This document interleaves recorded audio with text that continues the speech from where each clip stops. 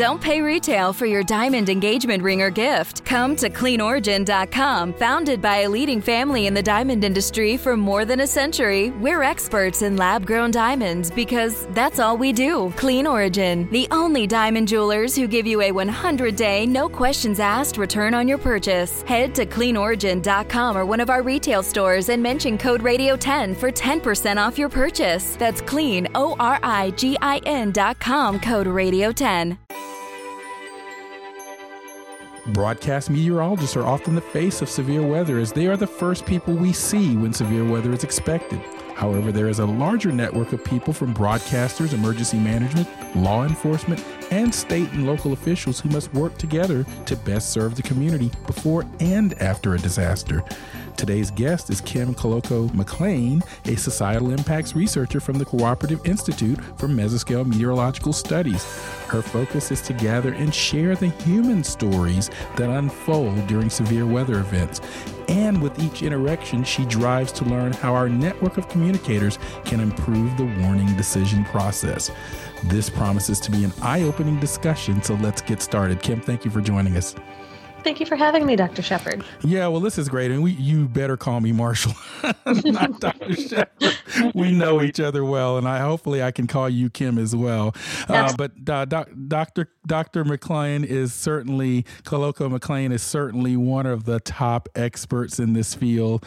I am thrilled that we are able to have her on. You know her from many different things, perhaps. If you listen to Weather Brain, she's a frequent contributor and host on the Weather Get Brains. Let me give you some of her credentials. She's a research scientist and societal applications coordinator at the Cooperative Institute for Mesoscale Meteorological Studies and the National Severe Storms Lab. She's been there since March 2017. She was also a UCAR postdoctoral researcher and policy advisor at NOAA's Office of Weather and Air Quality. And a little birdie told me that you were the first social scientist in that office. So that's I'm not surprised, this excellent colleague being a pioneer and many great things to come in her career. But you probably have heard the story here. The first question I always ask my guests: how did you get into meteorology? Oh, sure. Well, my story is very similar to how so many meteorologists get into it. I experienced a severe weather event when I was young. I grew up in the Chicago suburbs, just outside of Plainfield, Illinois, a place that weather aficionados will know well. But there was an F5 tornado that struck that community while I was playing outside. It was a bit of a surprise event. It was an event that shook the weather service, certainly, and definitely impacted me. And at that time, even as young as I was, I recognized that I wanted to be part of the solution. I wanted to help and assure that things like that didn't happen anymore, that people didn't experience these terrible catastrophic tornadoes with little warning and potentially little capability to do things to protect themselves. And you are not only a meteorologist, you are also a geographer. You kind of wear multiple hats. Did that just kind of come along with things, or how did you kind of develop this sort of dual expertise? Yeah, I developed the dual expertise in the behavioral sciences and physical sciences almost by accident. As an undergrad, I wasn't sure what I was going to do with it, but I knew I was very interested in human behavior from high school. I loved psychology and I loved meteorology. And especially, I was interested in decision science. So in undergrad, I was majoring in both economics and in meteorology. And I had minors in psychology and communication and German, of all things. But I really didn't know how to put it all together until I came and did a research internship here at the Severe Storms Lab. They run a program for undergraduates called the Research Experiences for Undergrads REU program. And I worked with Dr. Harold Brooks and an economist, Dr. Dan Sutter, and at the time he was at OU. And I worked on the economic impacts of tornadoes. And from there, it just all gelled for me. I decided to pursue both things because I loved both individually. And knowing that there was an intersection place where those two things came together has just been a great joy. Yeah, amazing background to many of the people that you mentioned. Dr. Harold Brooks, for example, former guest of Weather Geeks and outstanding colleagues as well. I don't think I remember, or perhaps I did, that you actually had a BS or were studying economics as well. I want to circle, I want to circle back to with all of your expertise, because that's why we wanted you to come on Weather Geeks. We're taping this in early March, and there were tragic tornadoes in Nashville, as you well know, Kim. And I believe at last I heard there were 24 fatalities and perhaps several people still missing as tornado plowed through urban areas of Nashville, but then also not so urban areas as well. And I believe Putnam County or other parts of Tennessee. I just want to kind of stage set here by getting your initial thoughts and reactions to this as a meteorologist, but also as a societal impacts researcher. Sure. Well, when things like this happen, I think all of us who work in this intersection place, we immediately get energized around a couple of different questions. One in particular that's especially of interest to me working at the lab is about what was the continuous flow of information getting to the public like? What messages were they getting, especially before they went to bed? So one of the things that is so striking about this event was that it happened overnight. This is a kind of event that the southeastern United States faces often and has been a fixture of the Vortex Southeast research program. And I can't help but wonder if, as people were going to bed, if the tornado threat was receiving very much highlight, if people were aware that they needed to be ready, or if they were not aware that it was going to be anything more than a severe threat, and if they were taken a bit by surprise. One of the things that we're working on at the lab that we're hoping can help in these situations, it's a program called FACETS, Forecasting a Continuum of Environmental Threats. And the basic idea is that we can offer gap-filling information. So offer, maybe for the people of Tennessee, before they went to bed, they could have seen something that said, hey, actually, in your region, for the next 3 to 4 hours, we're kind of concerned about tornado potential lingering. So you might want to be sure to have a way to receive information. You might want to be staged close to your shelter spot, something like this. And we're still doing some of the diagnosis on the meteorological side to know what was the messaging. The next phase, and what we're all thinking about on the social sciences side, is trying to get the story from the public, trying to understand the messages they were receiving, what they thought was likely to occur, and how they made decisions in light of that evidence. And I appreciate that. Yeah, that's an excellent set of advice there that's coming out of this FACETS program. I had written something earlier in the week as well, sort of along the lines of what you just mentioned, in that the challenge with this event seemed to be that there was certainly some meteorological information on a severe weather threat in that region overnight, but the probability of tornadoes was low. It wasn't zero, but it was low. But I made the argument that even though it was low, there was certainly enough information that people perhaps should get in the habit of being weather aware before they turn in for the evening. And it sounds like FACETS is sort of heading in that direction in terms of awareness and communications resources, perhaps in those time periods, 0 to 3 hours after bed.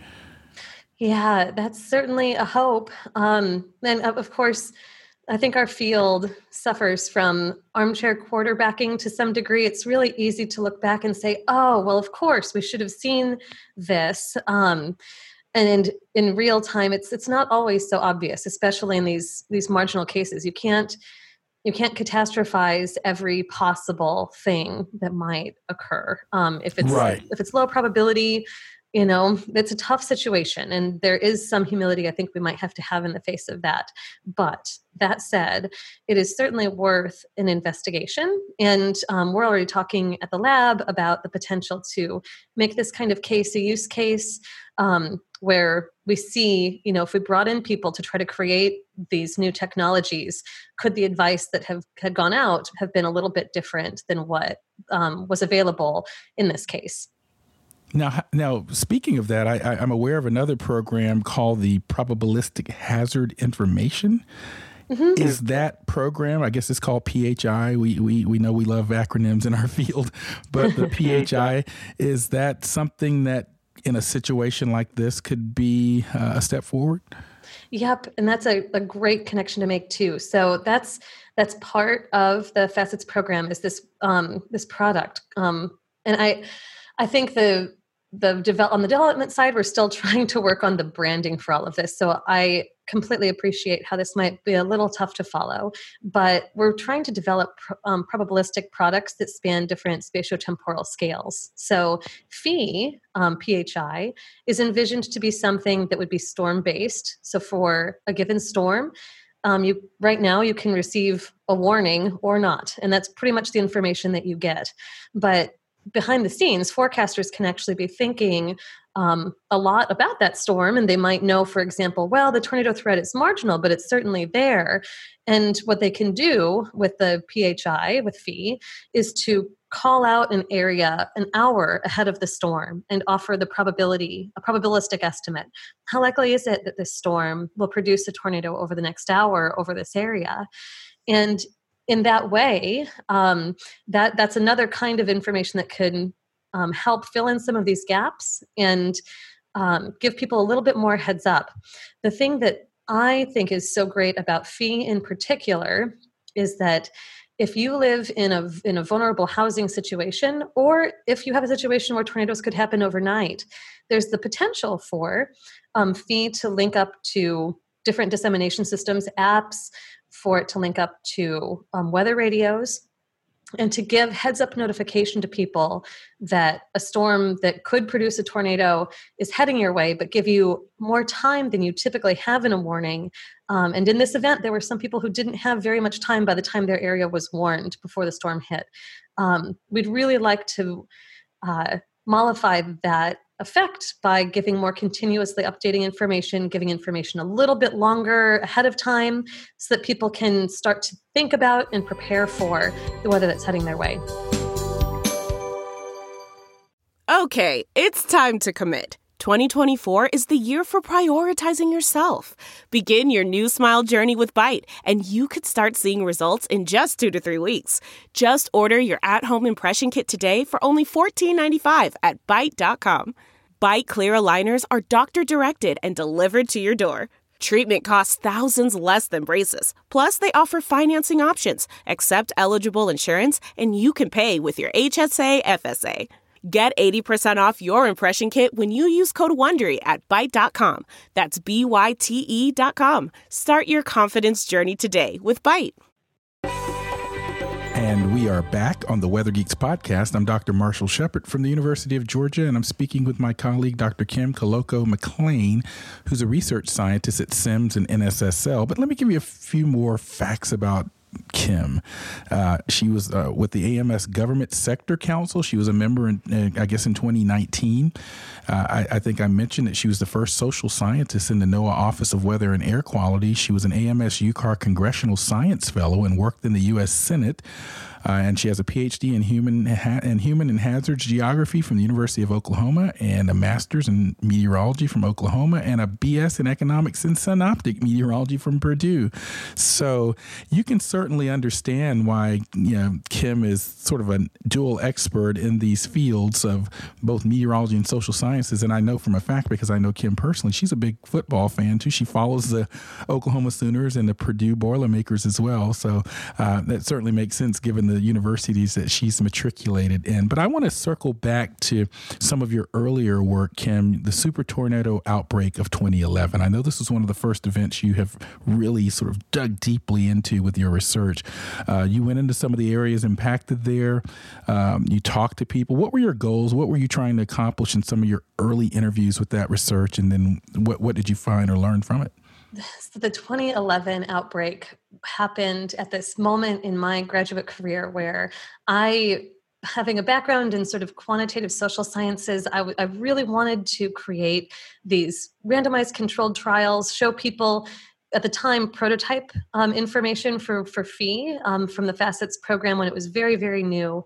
And I was very wedded to this idea, but my committee of geographers, a lot of them very deeply qualitative human geographers, said, well, the experiments are fine, but you really need some real world evidence to back up whatever your experiments may show. If there happen to be any big tornadoes or events in 2011, we suggest that you do a case study. And they told me this in December of 2010.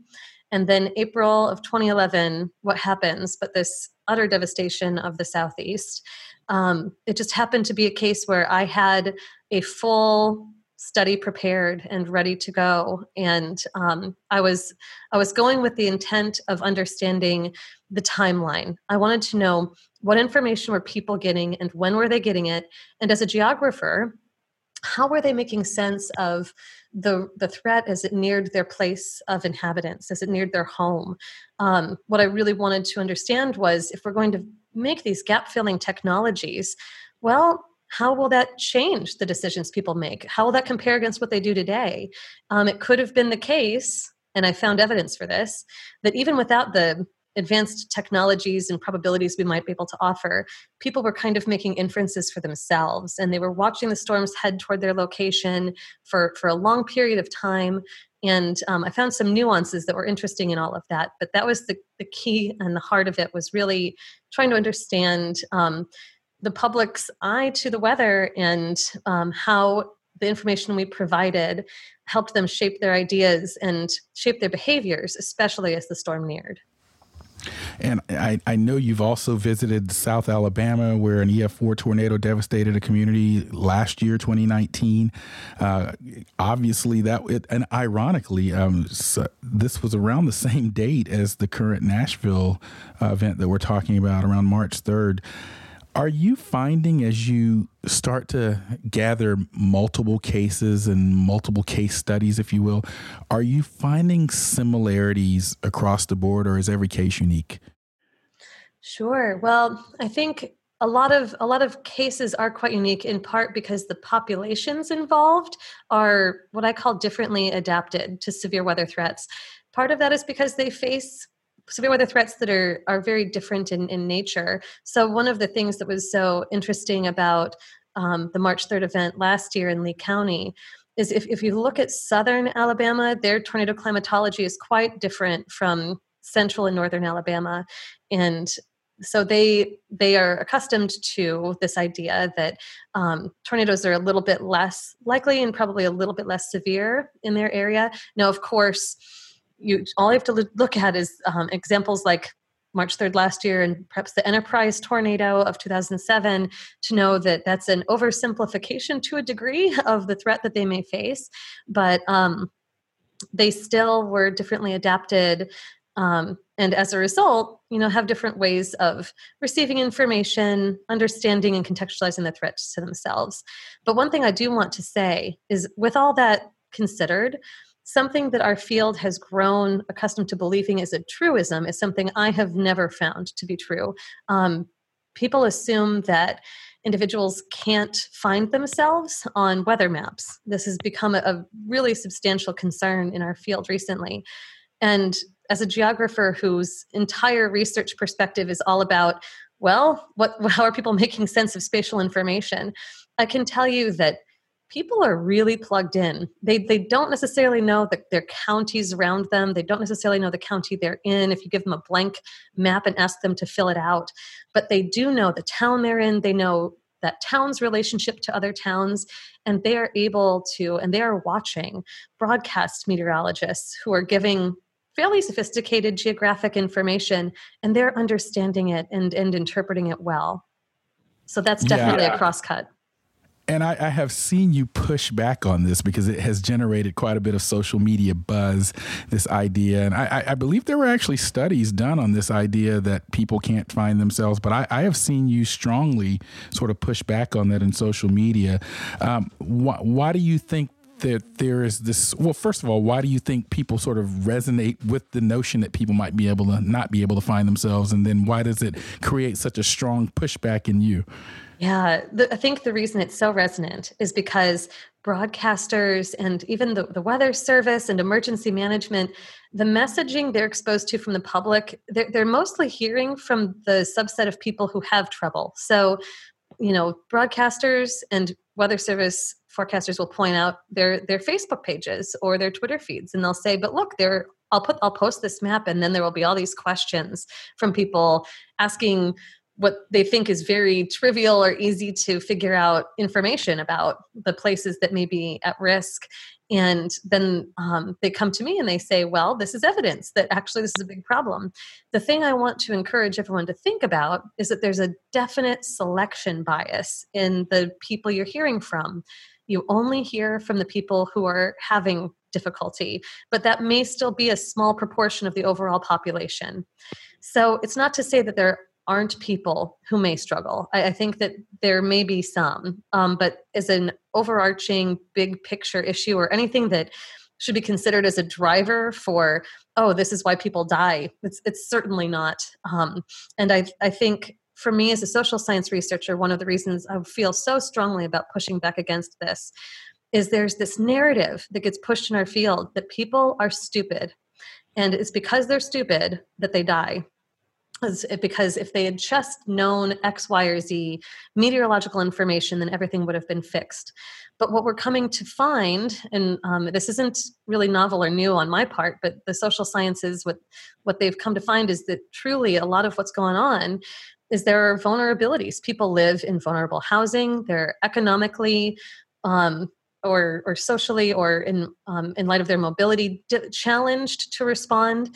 And so if we overlook the iniquities that actually place people in vulnerable situations, I think we run the risk of not being able to fulfill our mission. When really what we want to do is help people, we should take care to not wrap ourselves around things that aren't problems and really focus on the things that are meaty, thorny, but the important issues so that we can get people the resources and the help that they need.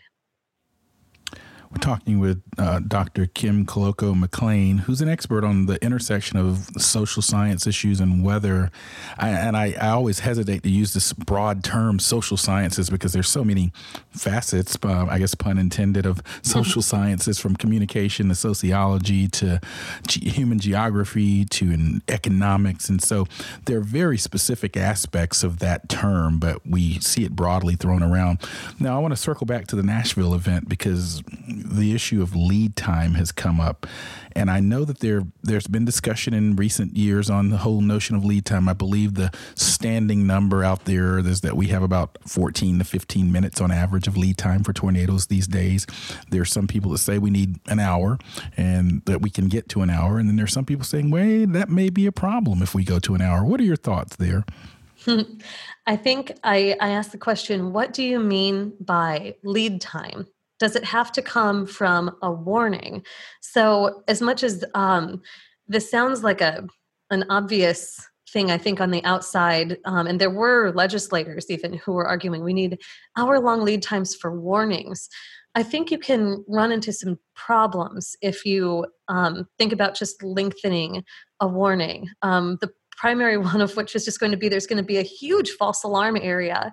I think we need to examine what is it that warnings mean to people? What is it that forecasters want them to mean? What is it that our partners assume they mean? And what is it that the population assumes they mean?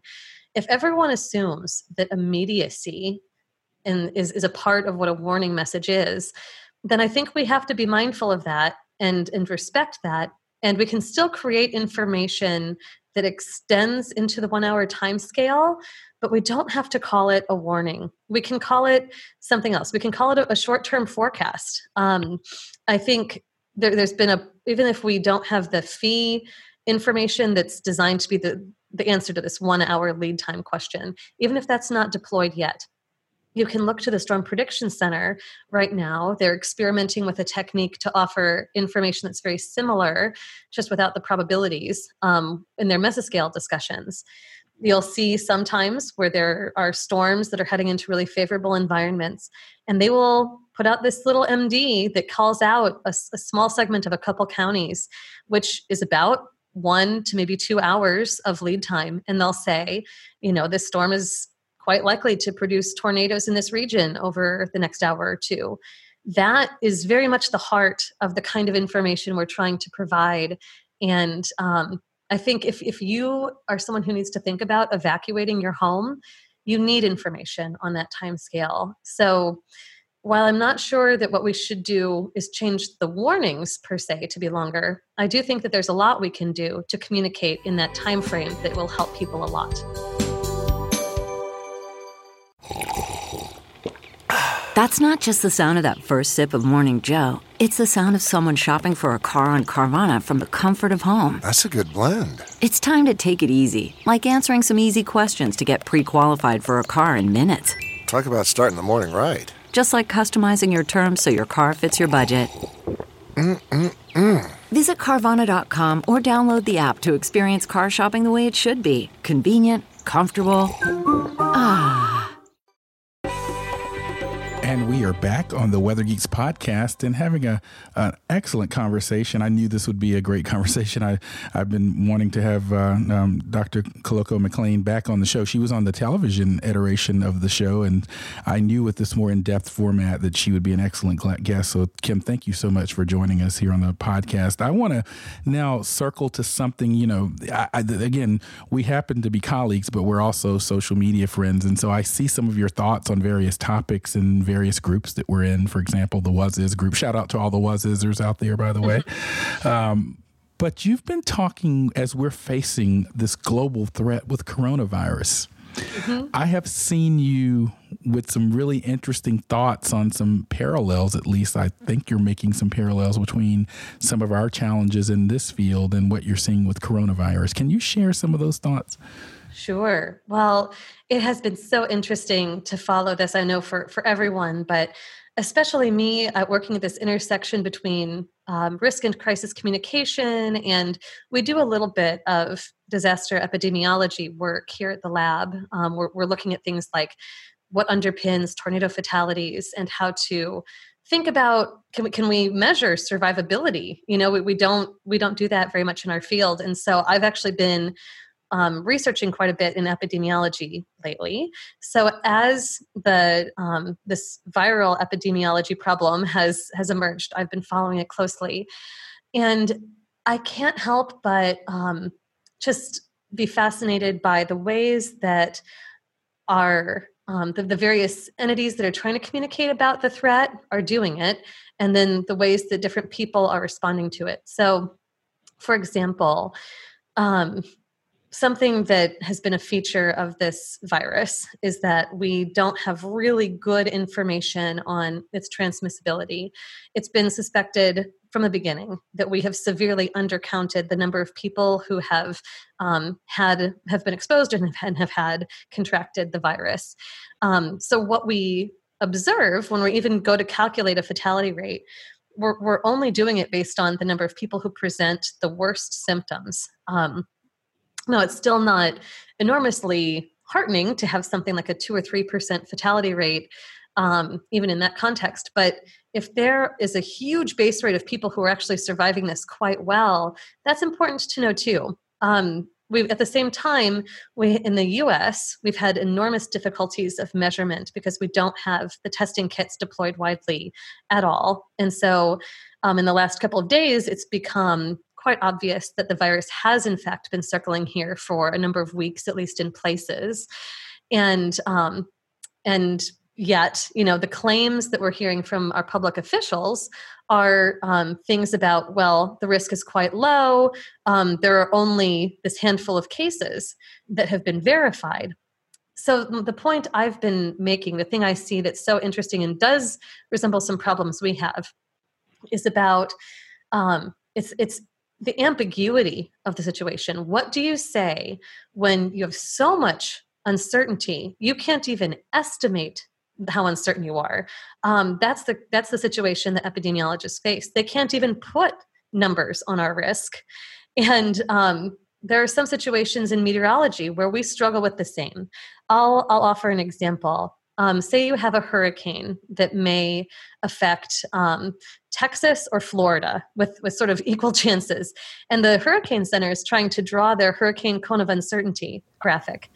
Wait, we've seen this movie before recently. We have seen this movie before recently. This has happened. And except it was Florida and Alabama, not Texas. But I digress. Go ahead. Yeah. Well, the case I'm actually thinking about was from 2012. There was a tropical system called Debbie.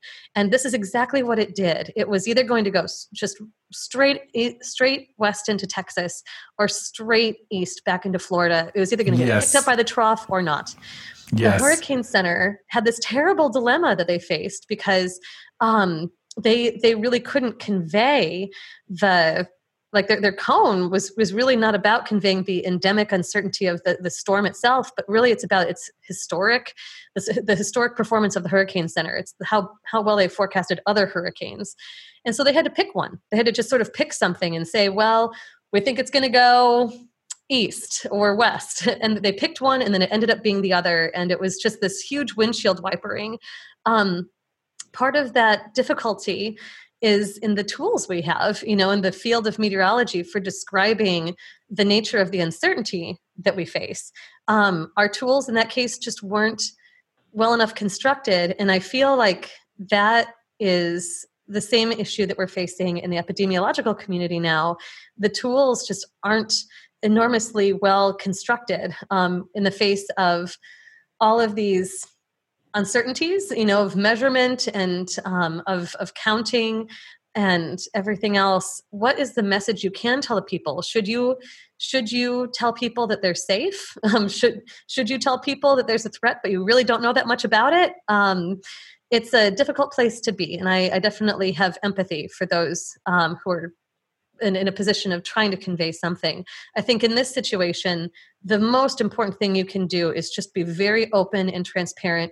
Say what you know, say what you don't know, and offer the best advice you can in light of those facts. We are talking with Dr. Kim Klockow McClain, and we are unfortunately coming too close to the end. But I can't let Kim get out of here with a few more things that are just on my mind. So, Kim, you're really one of the colleagues that I see at the pulse of what's going on in our community in all sectors. And I've told you this to your face before, or at least in person, and I view you as a very strong leader in our field and see very exciting things for you going forward for all of us in representing our field, I should say. So with all of that lead up, what do you see what are the one or two things that just you see going forward in our field that either concern you or excite you or both? What a great question.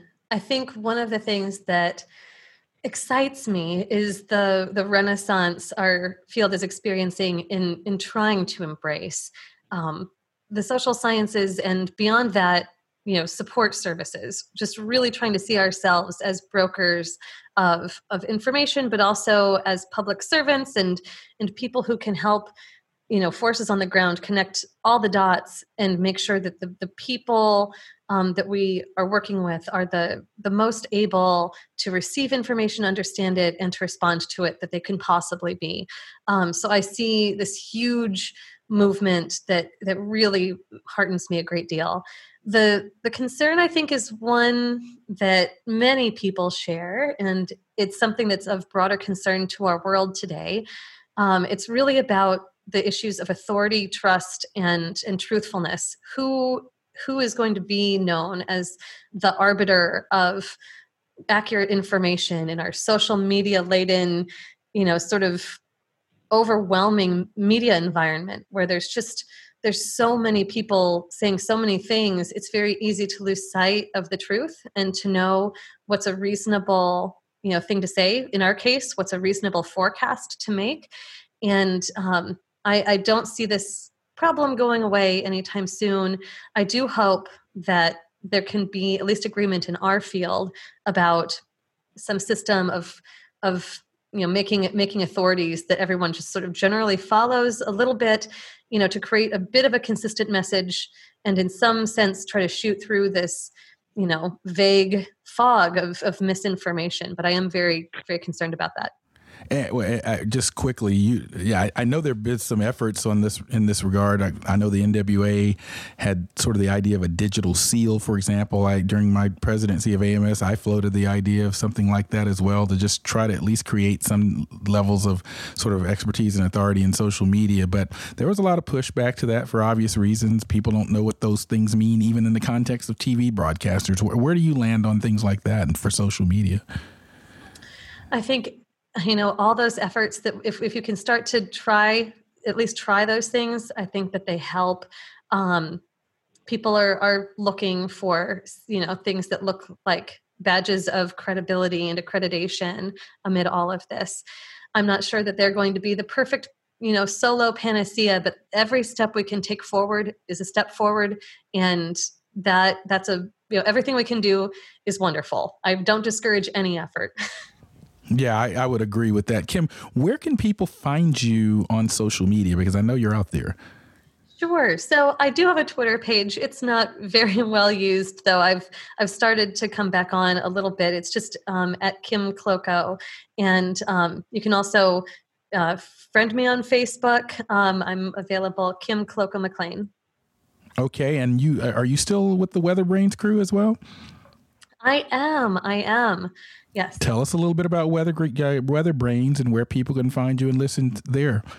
Absolutely. So we record every Monday night live at 8:30 Central, 9:30 Eastern. If you're in Alabama, you can actually view us on your local television station. But you can find us otherwise at bigbrainsmedia.net. Just Google Weather Brains and you'll be able to find the page.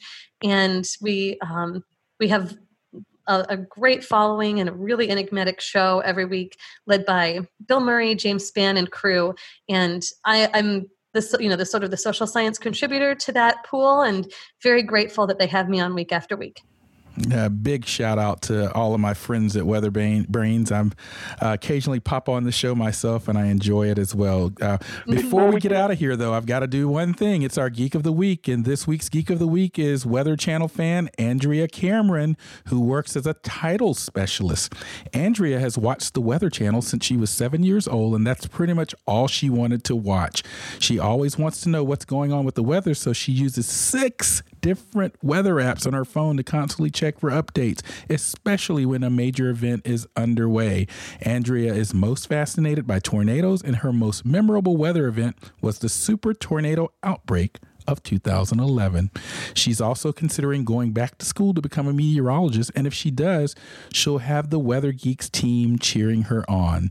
If you'd like to follow her on her social media, you can check her out at Twitter. She's at WeatherNerd9211. And if you'd like to nominate yourself or someone you know to be Geek of the Week, you can find the links on our social media pages at Facebook and Twitter. Kim, thank you so much for joining us on the Weather Geeks podcast. Thanks so much for having me, Marshall. It was a delight.